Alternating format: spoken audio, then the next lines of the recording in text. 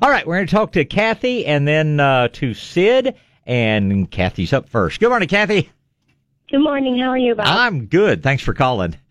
Good. Okay, there's like three things. First of all, yes, sir, when that wind came in, all of a sudden, I couldn't breathe. I thought it was just me. I was glad to hear it. Well, I think you and about 90% of San Antonio from what I've talked to.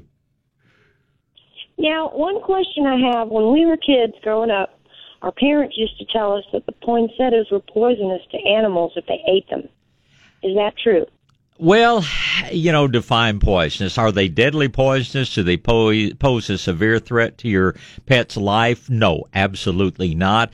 Yeah, would they give them an upset tummy? Maybe so, especially if you have a sensitive stomach to begin with. I mean, if it's a black lab like mine, they could probably eat the whole greenhouse full and it wouldn't bother them. Depending on the animal. Depending on the animal. But, anything that has a white milky sap has a potential of being an intestinal and gastric irritant, so to speak. But, no, they're not going to, unless there's some really strange allergy or something going on. This is not a real dangerous situation. Okay. Now, one thing, a couple weeks ago, you were talking about the beneficial nematodes. Right. Now, I have to wait till March or so to put those down, right? Because I put them down about 10 years ago for grub worms. Right. And did you say they will also eat fleas? Well, they don't really eat them. They burrow into them, take in a bacteria that kills them. And you can put beneficial nematodes out 365 days a year. Oh, really? And yeah, we get a fresh shipment once a week, literally 52 weeks a year, sometimes even 2 or 3 times a week. But here's the thing about your beneficial nematodes. If they don't find an organism to burrow into and do their thing, so to speak, they live for about 60 days. Now, 2 nematodes to get together in a grub worm, they can produce 100,000 baby nematodes. So if they are finding insects to get into, then their numbers are going to stay up. But basically, when you put out a bunch of nematodes, most of them are going to be gone 60 days from now. So there are very few situations where I put them out, just to be putting them out. I'm going to put them out with a reason. They're not expensive, but hey, that 10 or 15 bucks could buy me a new orchid plant or something like that. So if you are fighting fleas, yes, put them out right now.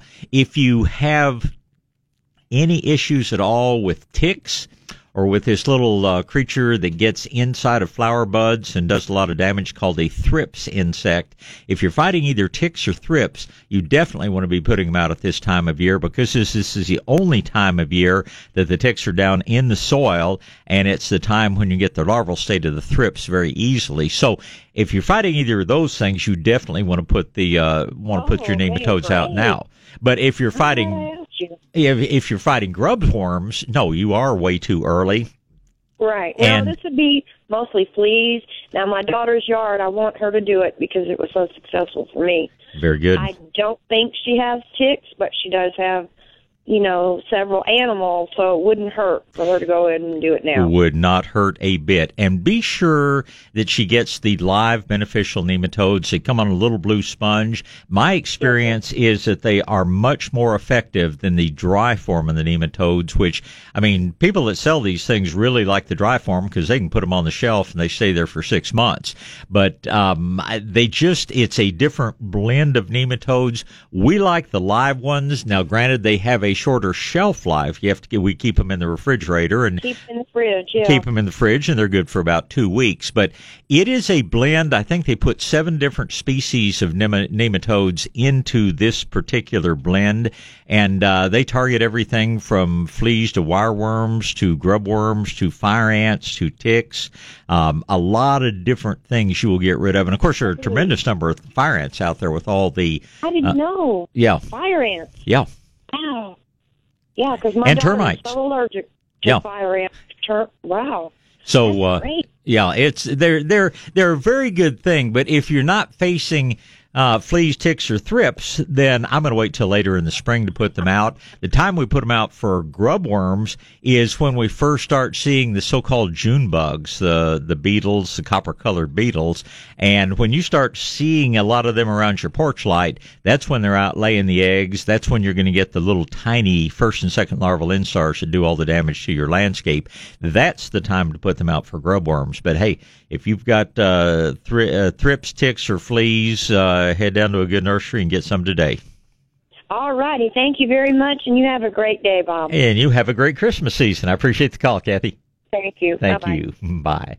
All right, next up is Sid, and then it's going to be Bill. Good morning, Sid. Hi, good morning. Good morning, sir.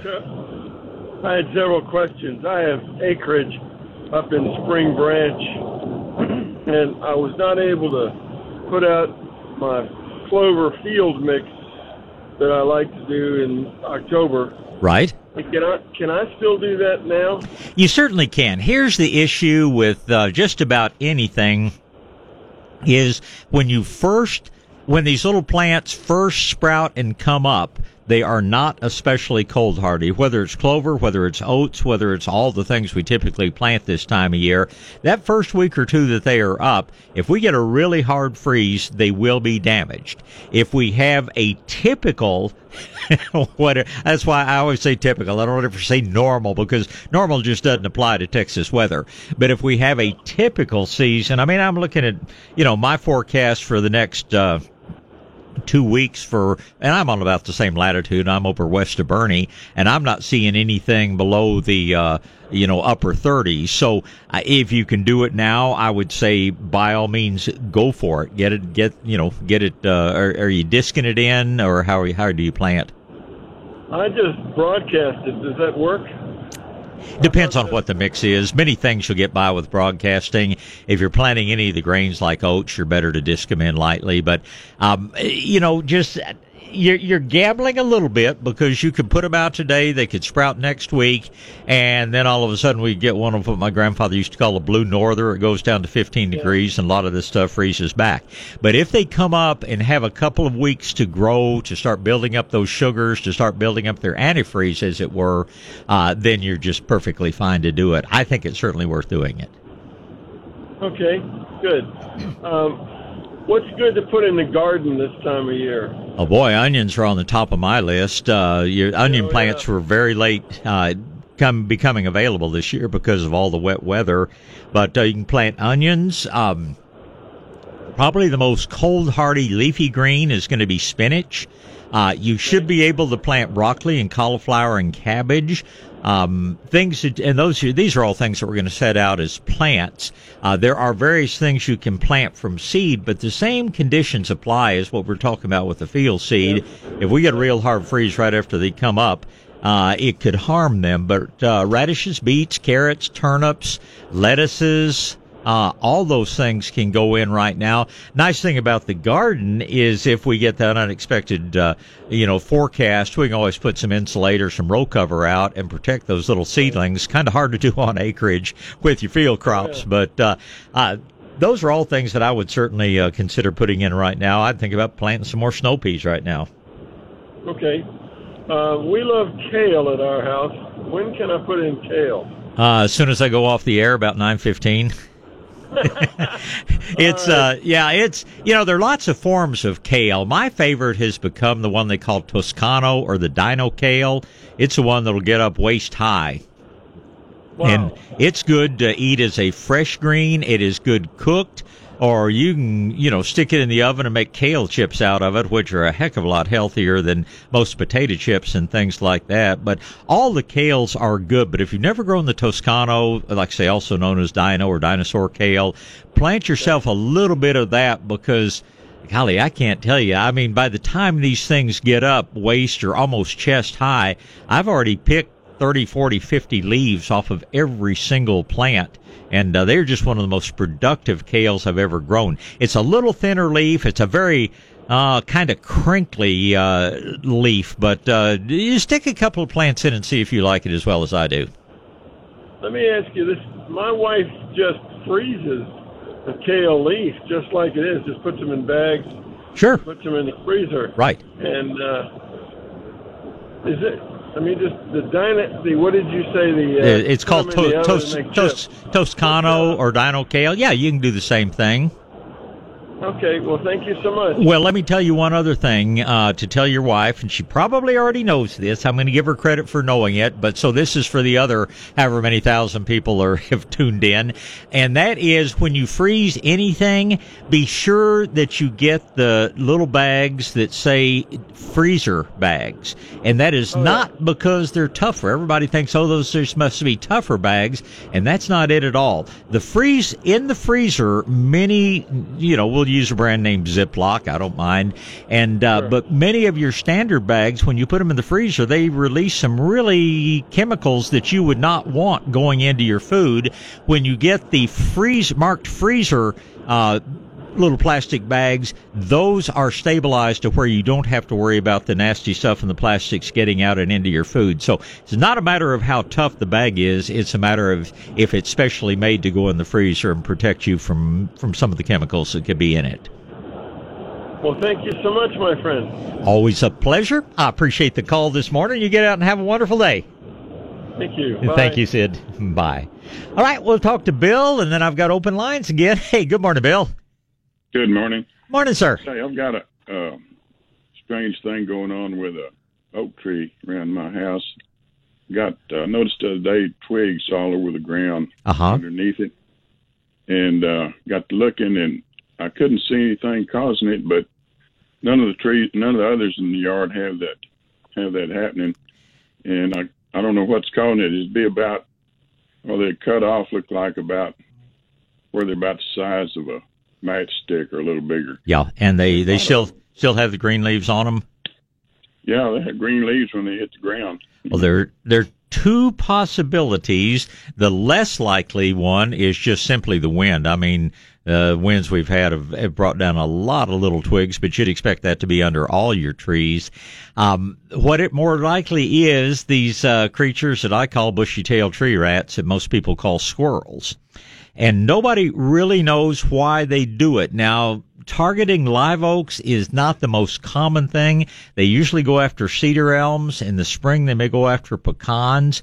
But they somehow they are sensing that they need something that's in the bark of those things. And I don't, it seems awfully wasteful to me. They take 2 bites and, cut the limb off and it falls on the ground. Then they go off and do it again and again and again. And you can literally have, 4 or 5 inches of little cut twigs on the ground. Here's one thing that I would look at. One theory, and I have to say I think it's plausible, but I don't think it's ever been proven definitively. But if a tree is under stress at all, then it starts producing more sugars in its sap, which makes it more attractive, more tasty to some of the things like the squirrels that would be eating on the bark, eating on these limbs. And so you've got to say, since they're only hitting the one oak tree, is there something bothering this oak tree that would, make it a little bit more stressed than the others? The most common thing that will do this is either having the root flare covered, either having, soil built up above where you normally see that big old wide flange of roots coming out. Either that or sometimes compaction. If for whatever reason, I see this on construction sites where, all the guys decide to park under this big shady tree in the middle of the summer because they don't want their cars to get so hot. But a pickup truck causes more compaction than a small bulldozer does. And if you're starting to get a lot of soil compaction happening in that area, this is going to stress your trees. And if there's anything like that going on, like say having the trunk buried a little too deeply is the most common thing, but that's always a possibility. When they're only hitting one tree, then I go look to see if that tree's stressed more than the other trees in some way. Well, maybe that, but where they're cutting them off or where they're broken off is so far out on the end, I don't even know if it'd hold the weight of a squirrel. Well, you get out and watch those blasted little things. That limb will be bobbing up and down and up and down. And like I say, they hit cedar elms, they hit pecans, but once the leaves are off of those, if they're still in this mode saying, I need whatever mineral, whatever sugar, whatever's in there, then they'll sure be cutting on your live oaks as well. And the fact that they've just targeted one tree, it just make me curious about what is different about that tree from the others. Yeah. And that's what I say. Some sort of stress is usually what does it. Okay, well, I'll keep an eye out. How's the best way to propagate an oak tree? Acorns. Seed or from? Yeah, acorns. Gather up your acorns, throw them in a bucket of water. The ones that sink are the good, viable ones. And just plant them up. The one thing I always tell people, be sure when you put them in pots that you put some sort of cover or something over to where squirrels can't get to them. They say a squirrel can smell an acorn 8 inches deep in the soil. And from a friend who, you know what the bur oaks are that have those acorns that are almost the size of golf balls, planted quite a number of them and came back 2 days later to find the squirrels had dug up and eaten every single one of them. So plant them up.